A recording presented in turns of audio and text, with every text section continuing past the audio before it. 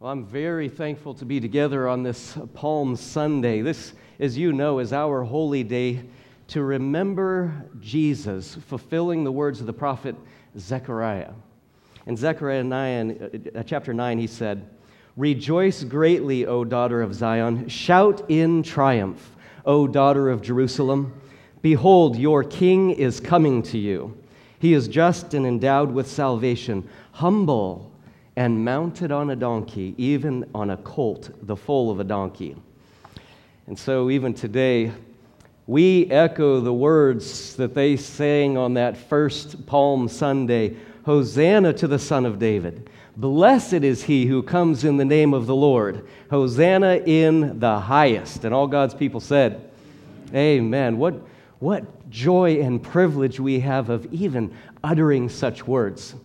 And I trust you're also looking forward to coming out on Good Friday. We know well that we must reflect on the cost of the cross to appreciate the power of the resurrection. I know we're all looking forward to Easter, but remember, skipping Good Friday's worship is like celebrating a Super Bowl win, but not actually watching the game. We have Good Friday to look forward to. This time of worship and song, communion. Pastor Mark will be speaking. And then, of course, Sunday, Easter Day, we have our Sea of Galilee potluck breakfast at 9:30. We trust you'll come and enjoy that time of mingling with one another. That's followed by our Easter service at 10:30. The choir is going to sing one of our all-time favorites. And we're going to be, of course, in the book of 1 Thessalonians, chapter 3, verse 6, where Paul speaks of the good news of your faith and love. Paul is looking at the power of the resurrection personally experienced. So I can't wait for next Sunday. Well, open your Bibles to 1 Thessalonians chapter 3 if you haven't already. Last week, we looked at our glory and joy in one another in the end of chapter 2, where we saw that Paul was expressing his amazing rapture-present view of others. Just the thought of them standing in the clouds in Jesus' presence when he returns was a powerful motivation and inspiration to Paul. We rarely hear people talking about that moment and that view these days, but clearly it is one of the gems in Scripture. And this week we're going to start in chapter 3. This is where we're going to see this topic of strengthening and encouraging one another. And we're going to see that this is the natural outflow of everything we've studied in chapter 2 in the past few weeks.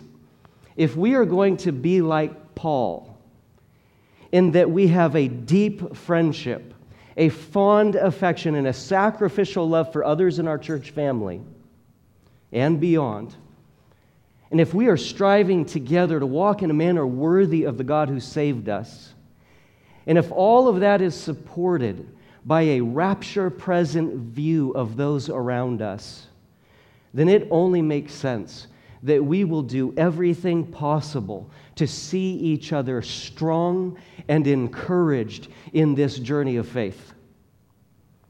If our friendships are that real, if our faith truly sees the imminent reality of the rapture, then it is going to impact the way we come alongside one another and help each other run the race with endurance that is set before us, fixing our eyes on Jesus, the author and perfecter of faith.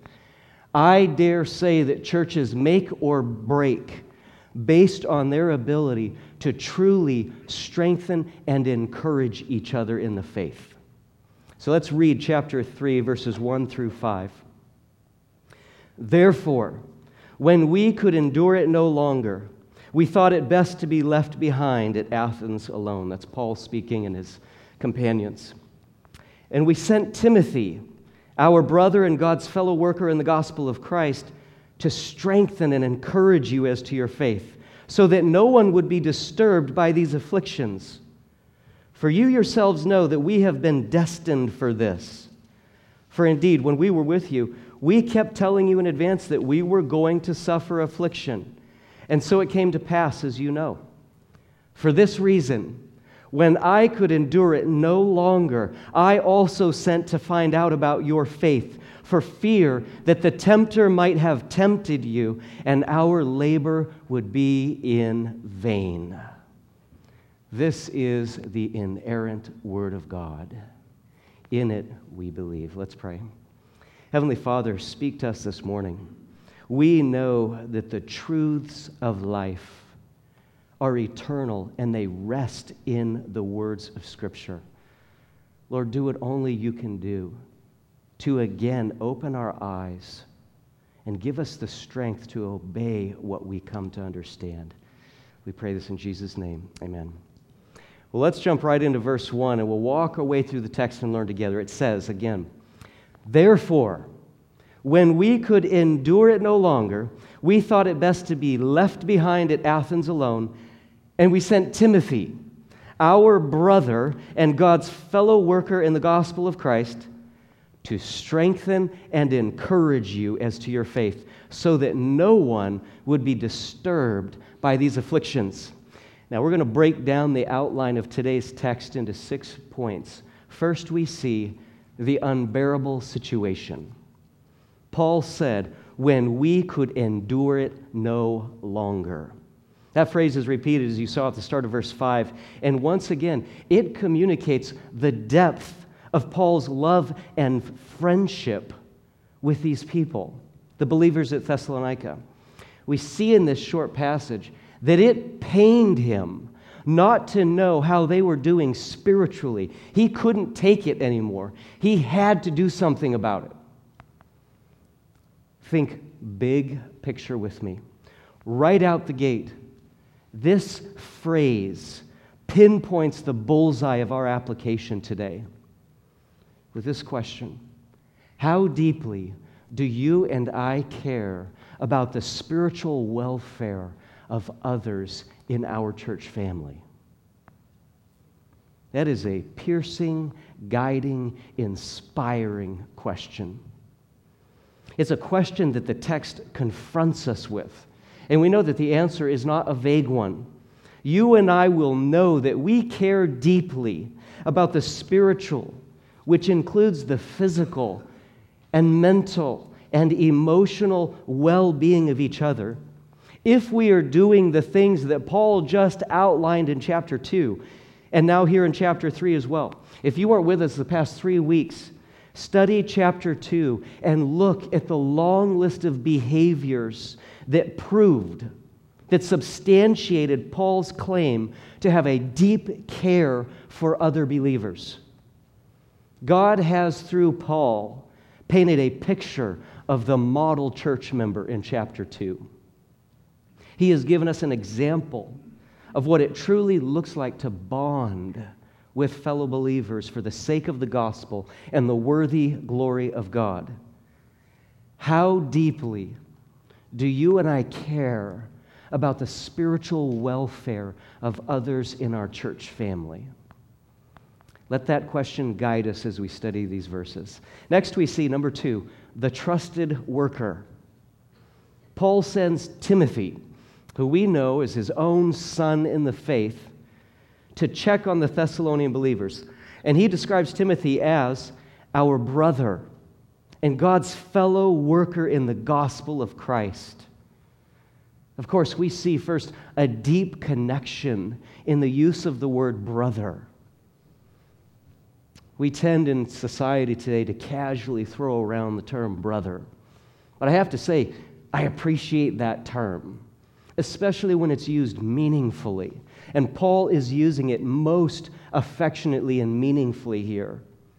And secondly, Paul not only recognizes Timothy as his fellow worker, but he took it all the way to the top, and he also recognized him as God's fellow worker or God's minister. This man is standing with God, doing the work of the kingdom. He has partnered not just with Paul, but with infinitely more. He has partnered with God. He is connected with God himself. He belongs to God. This man is a man of God. That's the kind of person you can trust to go and strengthen and encourage someone in their time of need? Are you and I trusted men and women of God? Lukewarm Christians rarely accomplish, let alone get sent out to do what Timothy was commissioned to do next. This points us to number 3, the focused mission. Strengthen and encourage those believers in the faith. Let's first consider the word strengthen. This is where a little bit of word study proves beneficial. Strong's Greek dictionary defines the word this way: to set fast. That is literally to turn resolutely in a certain direction, or figuratively, to confirm, to fix, to establish, to steadfastly set, to strengthen. Thayer's Greek dictionary defines it this way: to make stable, to place firmly, to set fast, to fix something. Or secondly, to strengthen, to make firm, to render constant, or to confirm one's mind. All of these clearly indicate Timothy's assignment. Help those believers not to change their mind. Help them resolve to stay turned in this certain direction of the gospel. Help them to steadfastly set their course, to firmly place the feet of their faith on Jesus Christ. Harden them in their resolve to believe and obey. Strengthen them with the truth. Isn't that an awesome picture of how believers are to come alongside each other? In a day where it's so easy to be judgmental, to be critical, to be competitive in the church. We looked at a number of these wrong views of one another last week in our SALT groups. In a day when it's so easy to do that, we should instead be strengthening each other. Who are you making strong in your church family right now? Who am I making strong? Who are you and I working out with in the faith? I love this analogy that Paul gives here. Every one of us should be a trainer to someone else, or at least a workout partner. And of course, we should be submitting ourselves to the training of others in the church. Always learning. That's why I so love our Sunday school classes. I mean, to think about this point of strengthening, when they were talking about strengthening throughout this video, look at the history of the church and men like Luther, who were strong in their view of the inerrant Word of God. He said, in this, what? I stand. That is to be strong. I love our SALT groups. I love to see what God is doing through Mike, through the men's Bible study, through Nancy and others in the ladies' Bible study, Enrico and Elisa in the youth group. Not to mention the many one-on-one relationships that are going on behind the scenes, both in and out of the church, with the clear purpose of simply building up one another. Show me a strengthening church, and I'll show you a happy church. A place where friends can be found and the work of the kingdom is happening. I say that confidently because if we are going to strengthen others, it requires humility. That is a desire to see others excel, to see others do exceptionally well. Paul's going to hit on this in the next chapter when he urges the believers to excel still more and more. Pride wants self to excel, self to be exalted over others. But strengthening others cripples those bad attitudes. Strengthening others requires investment. That leaves little time to be self-pleasing. Strengthening requires attention. That leaves little time to be self-centered. Strengthening leaves little room for laziness and apathy. So many good things, spiritual things happen when we step up to the plate and embrace our calling, our mission, to strengthen those around us, to give them the spiritual muscles that they need to do what is right and to keep their faith in God when the going gets toughest. The church rises and falls. The local church rises and falls on its ability to truly strengthen each other. So how do you do that? Well, again, for starters, work with the huge list of behaviors and attitudes listed in chapter 2. That is an incredible resource. Here are some additional verses that instruct us on strengthening others. Ephesians 4:29.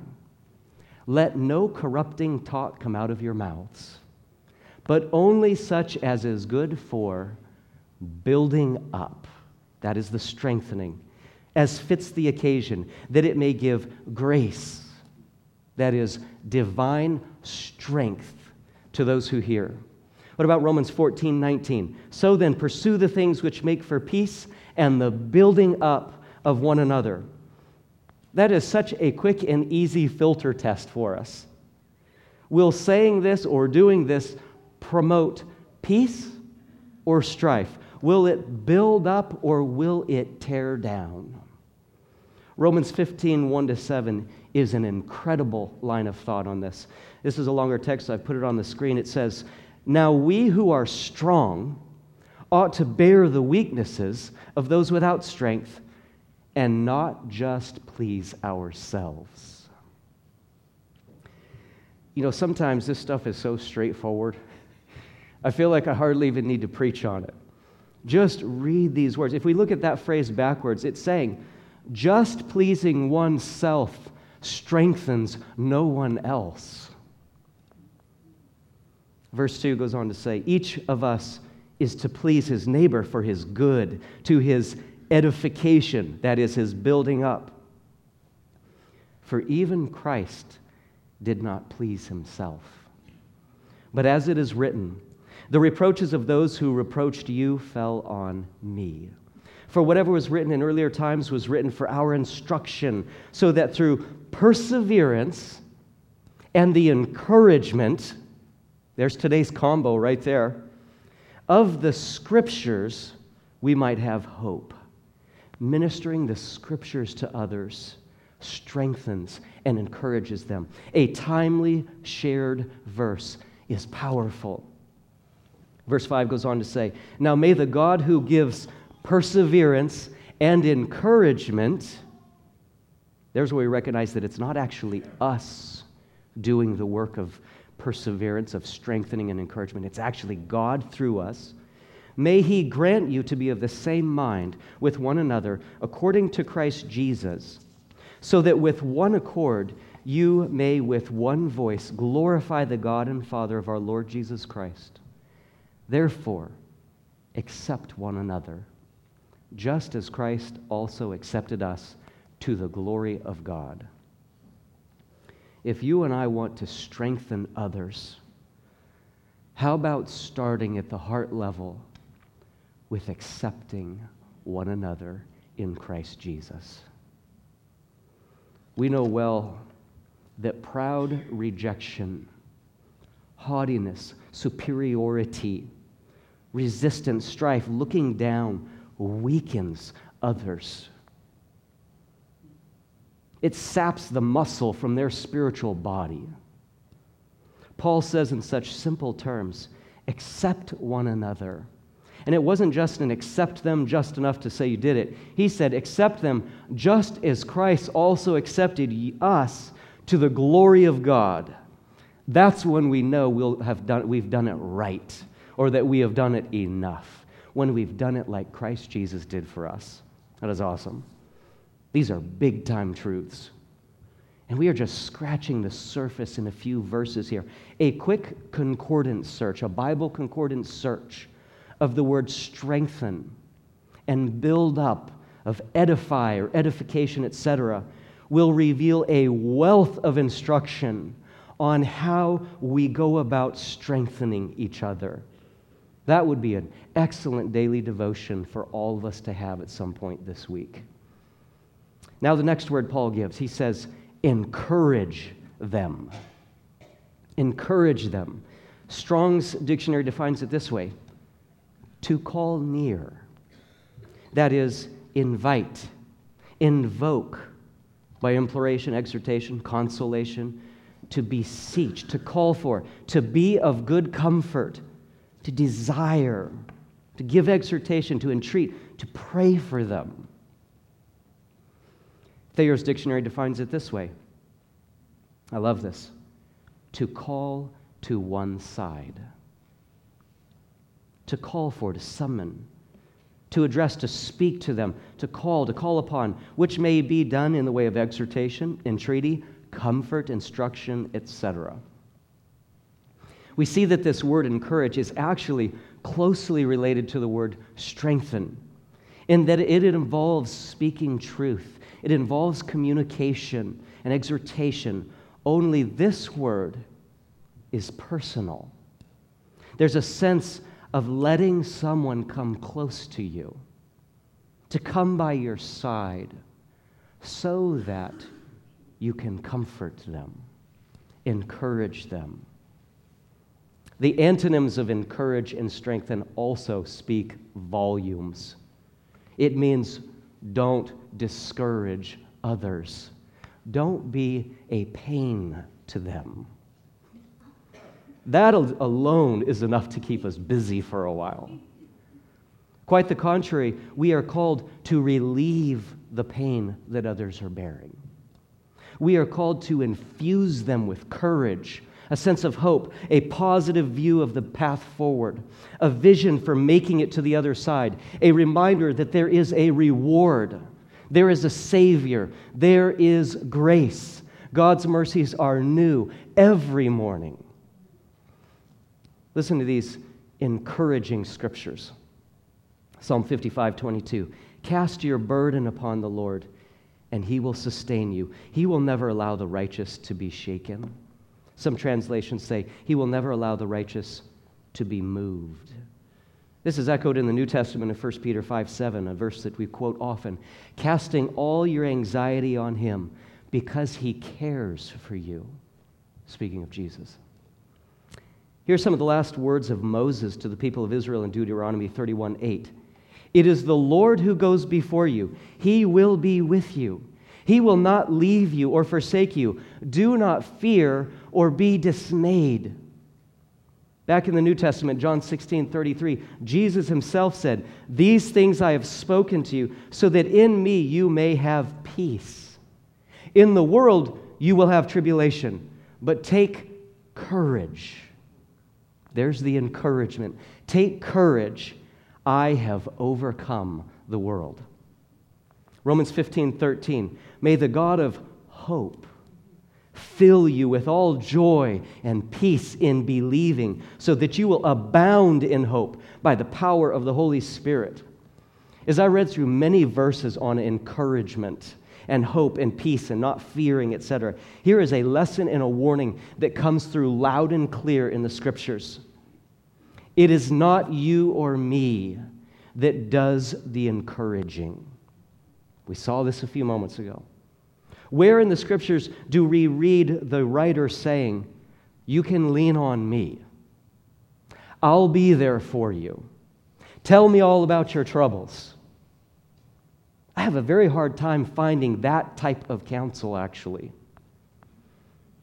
It is easy to innocently make that mistake. But that is a burden that God has not called or equipped us to accomplish in its truest sense. The message is this: you can lean on God. He will be there for you always. You can tell Him all your troubles, and He will hear.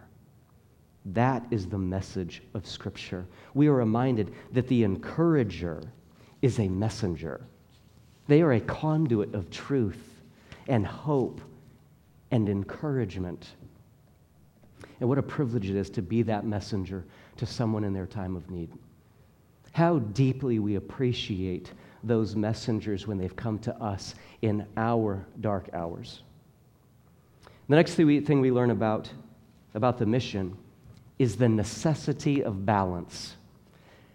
Not that it's always a perfect 50-50 split, but that both strengthening and encouragement are necessary. We saw this applied back in chapter 2. We see here that it is possible to strengthen others, but not encourage them. Perhaps that's why Paul specified both to Timothy.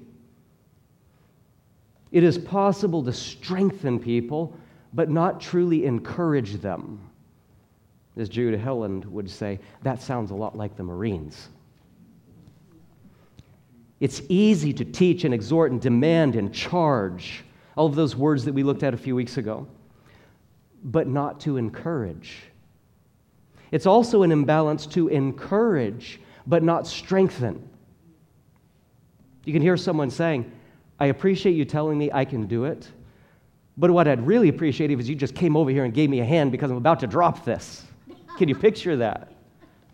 Thank you for the encouragement, but can you tell me what I need to do to be strong in this situation?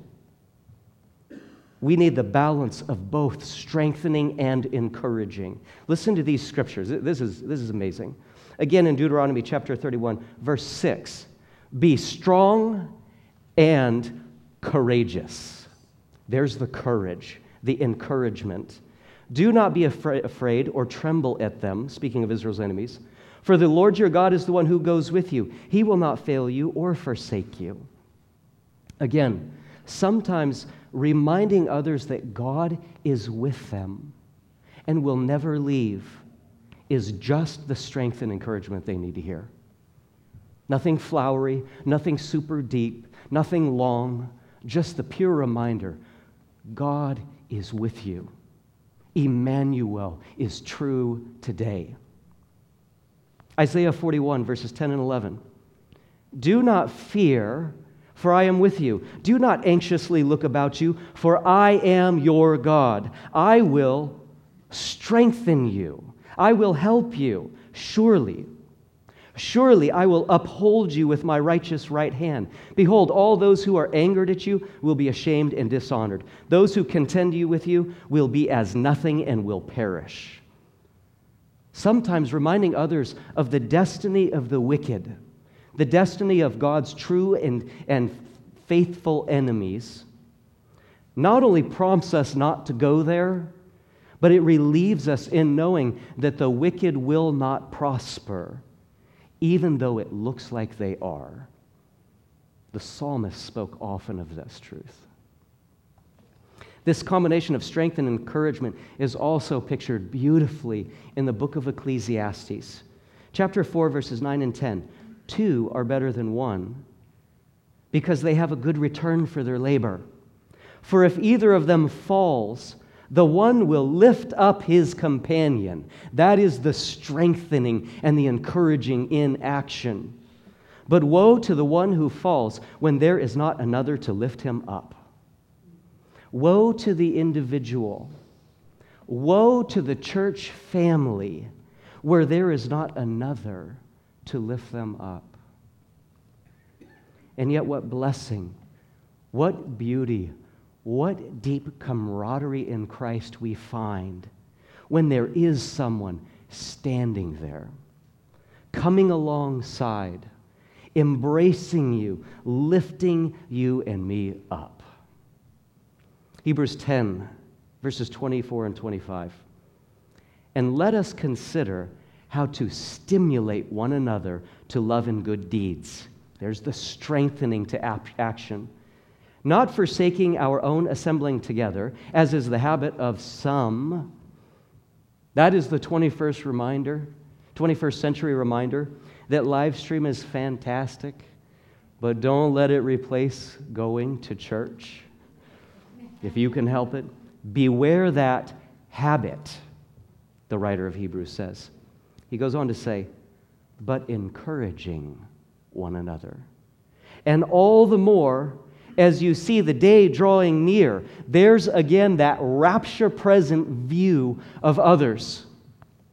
Isn't the scripture amazing? One writer affirming and stating the same thing as the other writers. Scripture affirming Scripture. Scripture emphasizing Scripture. Back in our text for today, look at the next phrase at the start of verse 3. So that. Now, if you were with us last week, that phrase should ring a bell, right? So that. We see some grand purpose here. And by the way, someone came to me last week after this service and said, just so you know, my Bible doesn't say so that or for those reasons. in verses 12 and 13. That is a very good point. Let me take this opportunity to encourage everyone to get a copy of the Inspired Translation as soon as possible. You know I'm kidding. It's the Word of God that is inspired. Amen? And it is best preserved in the NASB. Amen? Okay, just kidding again. Can we take just a second to talk about translations? I've already dug a hole, so let me at least try to crawl out. Both Pastor Mark and I preach from the NASB, the New American Standard Bible, simply because our humble and personal understanding is that it's the best translation for word-by-word study of the Scriptures. That is just our personal opinion, and that of many pastors and theologians that we happen to hold in high regard. So what should we do in our church family? Well, I'd propose this very simple path forward. If reading a different translation distracts and frustrates you during the sermons, then consider getting a copy of the NASB.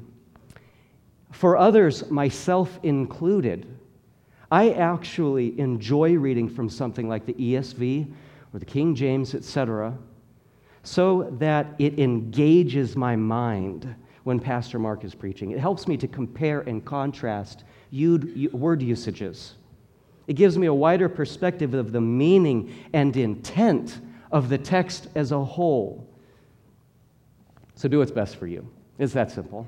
Do it. And if you'd like to know more on this subject, a book that was very helpful to me maybe 10 or 15 years ago, I believe this was recommended to me by Nathan Waldock or Caleb Suko, is the book One Bible Only, ? It is by Beecham and Bowder. One Bible Only. So if you'd like to know more on the subject, that is a short but powerful read on the subject of translations.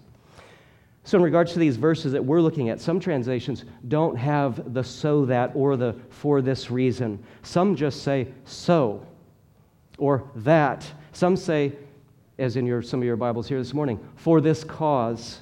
But some don't have any of those words in those positions. So here's the point. They all mean the same thing.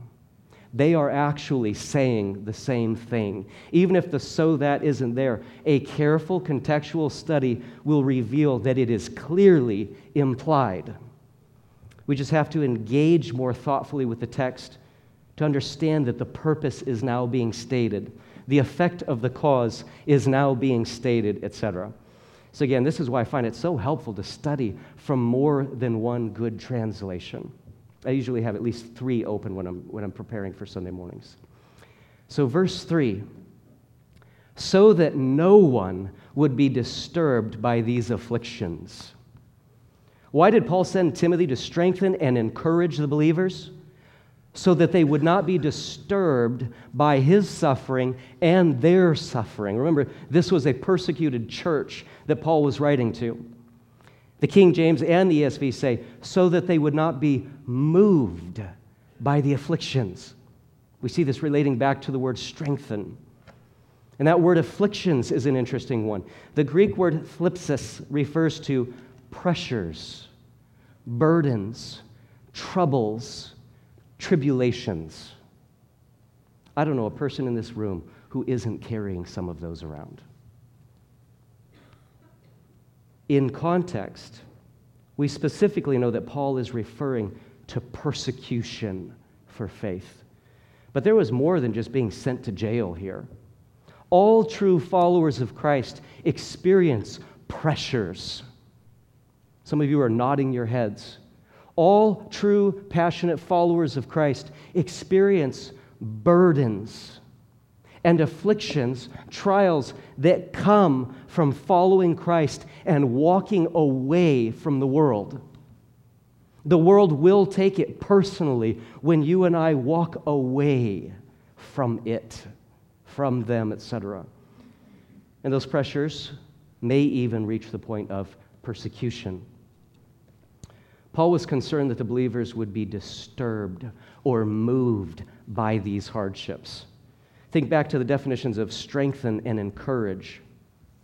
Paul was concerned that the opposites of those would happen, that the believers would become unstable, They would lose their footing, their spiritual footing. They might be softened. They might start to change their mind and then change their direction. We saw that in Sunday school. Church history, so vital to observe. Paul feared that they might become weak and discouraged. His mission for Timothy was to strengthen and encourage them so that they would not be disturbed or moved in their commitment to Christ.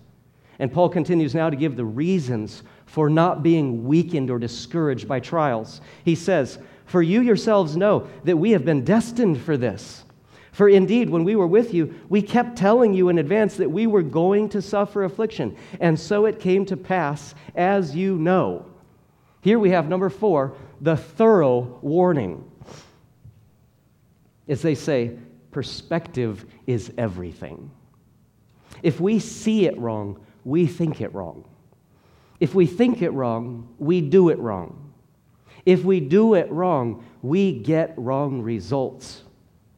Paul succinctly reminds these believers and us that they are destined for a world-inflicted pressure and trouble and affliction that comes with following Christ. He said, "You know this.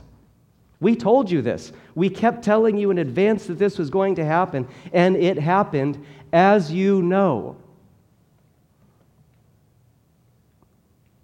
Brothers and sisters in Christ, listen carefully and understand. Speaking that message is part of strengthening and encouraging one another. You understanding that?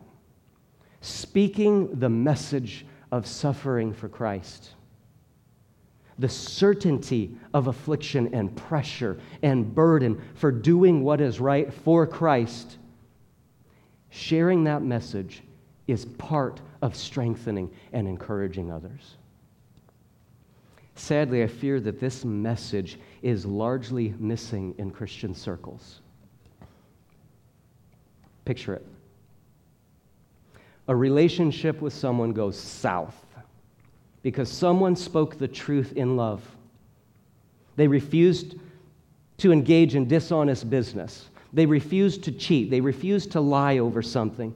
Maybe they simply told people they were a Christian. You fill in the blank, name the situation. Here's the counsel they usually get. "I'm so sorry. I wish that didn't happen to you. This is so terrible. I can't believe they did that. You didn't deserve this. Lord," let's pray. "Lord, help this to go away." Is that what Paul said? No. He said, "Welcome to your destiny. Told you so. Told you more than once. Look who's right. You know it." Look at the verse. That's exactly what he says. It is a Rogers translation, but that's exactly what he says. Where is that firm but loving counsel, strengthening and encouraging in the body of Christ today? Where is the bold message, "Welcome to being a follower of Christ"? Where is the gentle message, "Christ understands. He has been there. This is your calling. You will make it by grace. Doing what is right will be worth it when Jesus comes and you find yourself standing in His presence. Oh, it will be worth it all." If you and I not only want to be encouraged, but to encourage and strengthen others, we need to know and speak the whole truth. Paul spoke the entirety of the message. What an example for us today. Verse 5. He goes on to say, "For this reason, when I could endure it no longer," he's repeating verse 1, there's a little bookend here. "When I could endure it no longer, I also sent to find out about your faith." Number 5, there is the caring inquiry. That is care in action. Can we stop right there and pick up a 10-pound, 24-karat gold nugget of truth application? Don't think too hard on this one or we'll miss it. One of the evidences that we truly care, One of the proofs that we have a fond affection and a deep bond and a genuine concern for the spiritual welfare of those around us is that we ask them how they're doing. Boom! That would be the place for the mic drop, right? You mean like talk to them about spiritual things and ask them how it's going? You mean like pick up the phone and ask them how their walk with God is going or is doing? Isn't that a little, what word comes to mind? Awkward? I mean, that's really getting into somebody's personal space bubble, don't you think? Paul would have crushed that bubble. A person might say, yes, but I prefer to mind my own business. No, that person does not care. I'm just a messenger. Just a messenger. Friends, I'm a pastor, and it's not easy for me to pick up the phone and walk up to that person, meet them for coffee, and ask, how are you doing in your walk with God? I just want you to know I care. But I know I need to do that. That's how we strengthen and encourage one another. May I suggest that it's hard and awkward for us to do that because we don't practice it often enough? I mean, this is not rocket science. We just don't practice it often enough. And dare I say, because at the root of it, hear me now, we don't have a close enough, fond enough, deep enough, humble enough, caring enough relationship to warrant the inquiry. Paul didn't just come out of right field and ask, are you reading your Bible every day for at least 5 minutes? He didn't come up to somebody at a trial and say, hey, where's your faith? Don't you know God's right here? Let me quote some verses at you. No, quite the contrary. Paul earned the right to find out about their faith, he says. And he didn't earn it overnight. Actually, he did. He labored day and night. But you know what I mean. It took time. It took sacrifice. It took communication. It took investment. It took truth. And over time, Paul and Timothy earned the right to strengthen and encourage others in their faith. We see here the caring inquiry. Our last point, point 6, is in the rest of the verse. Why did Paul inquire? For fear that the tempter might have tempted you, and our labor would be in vain. Point 6, the tempter danger. For this reason, for fear. We don't hear those words out of the Apostle Paul's mouth very often, and he wasn't stating them carelessly here. Paul wasn't just a super busy Christian. He was a man on a mission, and he knew exactly what God had called him to. He knew the costs, he knew the enemy, and he knew the danger, both for himself and for others. And as we noted, he also knew his brothers and sisters in Christ. We all have moments of weakness, sometimes seasons of weakness. And for some, it's even worse than that. It's infinitely worse than that. The seed of the word never took deep root in the first place, and it was snatched away. The individual never knew Christ and was never known by Christ from the beginning. Paul feared that. He feared that the testing of their faith might prove that there to be no faith at all. Whatever level of danger present in both the unbeliever and the believer, Paul was agonizingly concerned that the tempter might have tempted them and that his labor and their faith would be in vain. As I think Graham mentioned earlier, if you haven't read the Waldock's missionary letter from this past week yet, this week is a good time to read it. I think there might be copies out in the foyer, or Graham can email a copy to you. Their church in that country that he is in is undergoing some fierce spiritual warfare, true persecution. People are being kicked out of their homes for being Christians. People are losing their jobs. People are being attacked for being Christians. Nathan and his missionary comrade are watching some of the believers in their church stay, and some will walk away and renounce the faith, including some church leadership. Paul understood that the souls of people were in the balance. He feared that his labor and their faith might be worthless, of no lasting effect, in vain. How many of you have noticed the parallel between this text and Palm Sunday? God has not put us here on accident. And it wasn't my great planning either. I didn't see this till 2 or 3 weeks ago. The crowds in Jesus' time bowed and worshiped and celebrated Jesus one week and crucified him the next. That's what you call labor and faith in vain. Now, of course, the crowds who were cheering, "Crucify him," were likely the worst of the worst.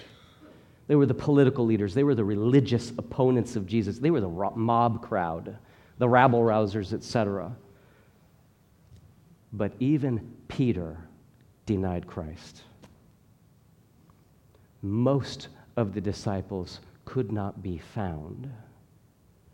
By and large, the masses who worshiped with palm branches and their own coats on the ground, and in song and dance, cheers of worship the week before, suddenly turned and hid themselves from the cross.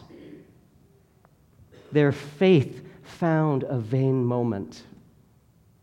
I fear that happens every week in churches across America. Worship on Sunday, act like you don't know him on Monday. Some of us have been there. We've all been there.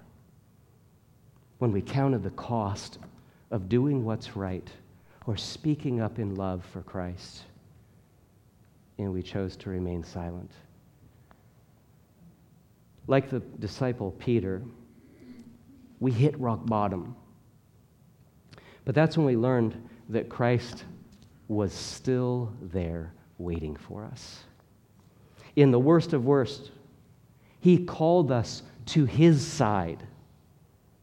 There's meaning in the definitions of these words.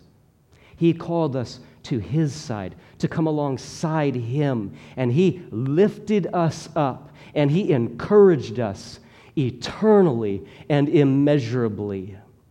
When we thought we were alone, we found our best friend in Jesus. And oh, what a friend he has proven to be. He died for our sins, the scriptures say. So that if we repent and believe, if we will pick up our cross and follow him, then we will be forgiven. I love the word pictures of Scripture, washed white as snow. We will be granted the promise of a home with him in heaven forever. If Christ isn't your personal Savior, won't you believe and won't you follow him today? Speak with me or another one here after the service. We would love to show you what the Bible says about life and death and eternal life. These are the greatest words most of us here have heard in our entire lives. These are no small matters. Jesus cares for us. This brings us back to our primary application of the day. How deeply do you and I care for the spiritual welfare of others in our church family and beyond, both for the non-believer and the believer? My church family, we cannot afford to miss our calling and Christ's example of truly encouraging and strengthening those around us. This mission, this Christian duty, this loving obligation should be imprinted in steel on the forefronts of our minds, just like the rapture present view that we looked at last week in chapter 2. Paul feared that some of those around him, particularly those in the church, might not be standing in the clouds in the presence of Jesus when he returned. He feared in a realistic, do something about it way that both his labor and their faith would be in vain. So he said, Timothy, go and strengthen them, encourage them. By the grace of God, may every one of us be that Timothy in our church and in our homes, in our community, and beyond. Let's pray. Heavenly Father, words cannot even begin to describe the strength and encouragement you blessed us with. The hope of forgiveness, the hope of heaven, the hope of daily grace and mercy. And our hope is founded on the promise of God. What greater hope could there be? You, Lord, have strengthened and encouraged us. May we take that same strength and encouragement and faithfully minister it to others, we pray in Jesus' name. Amen.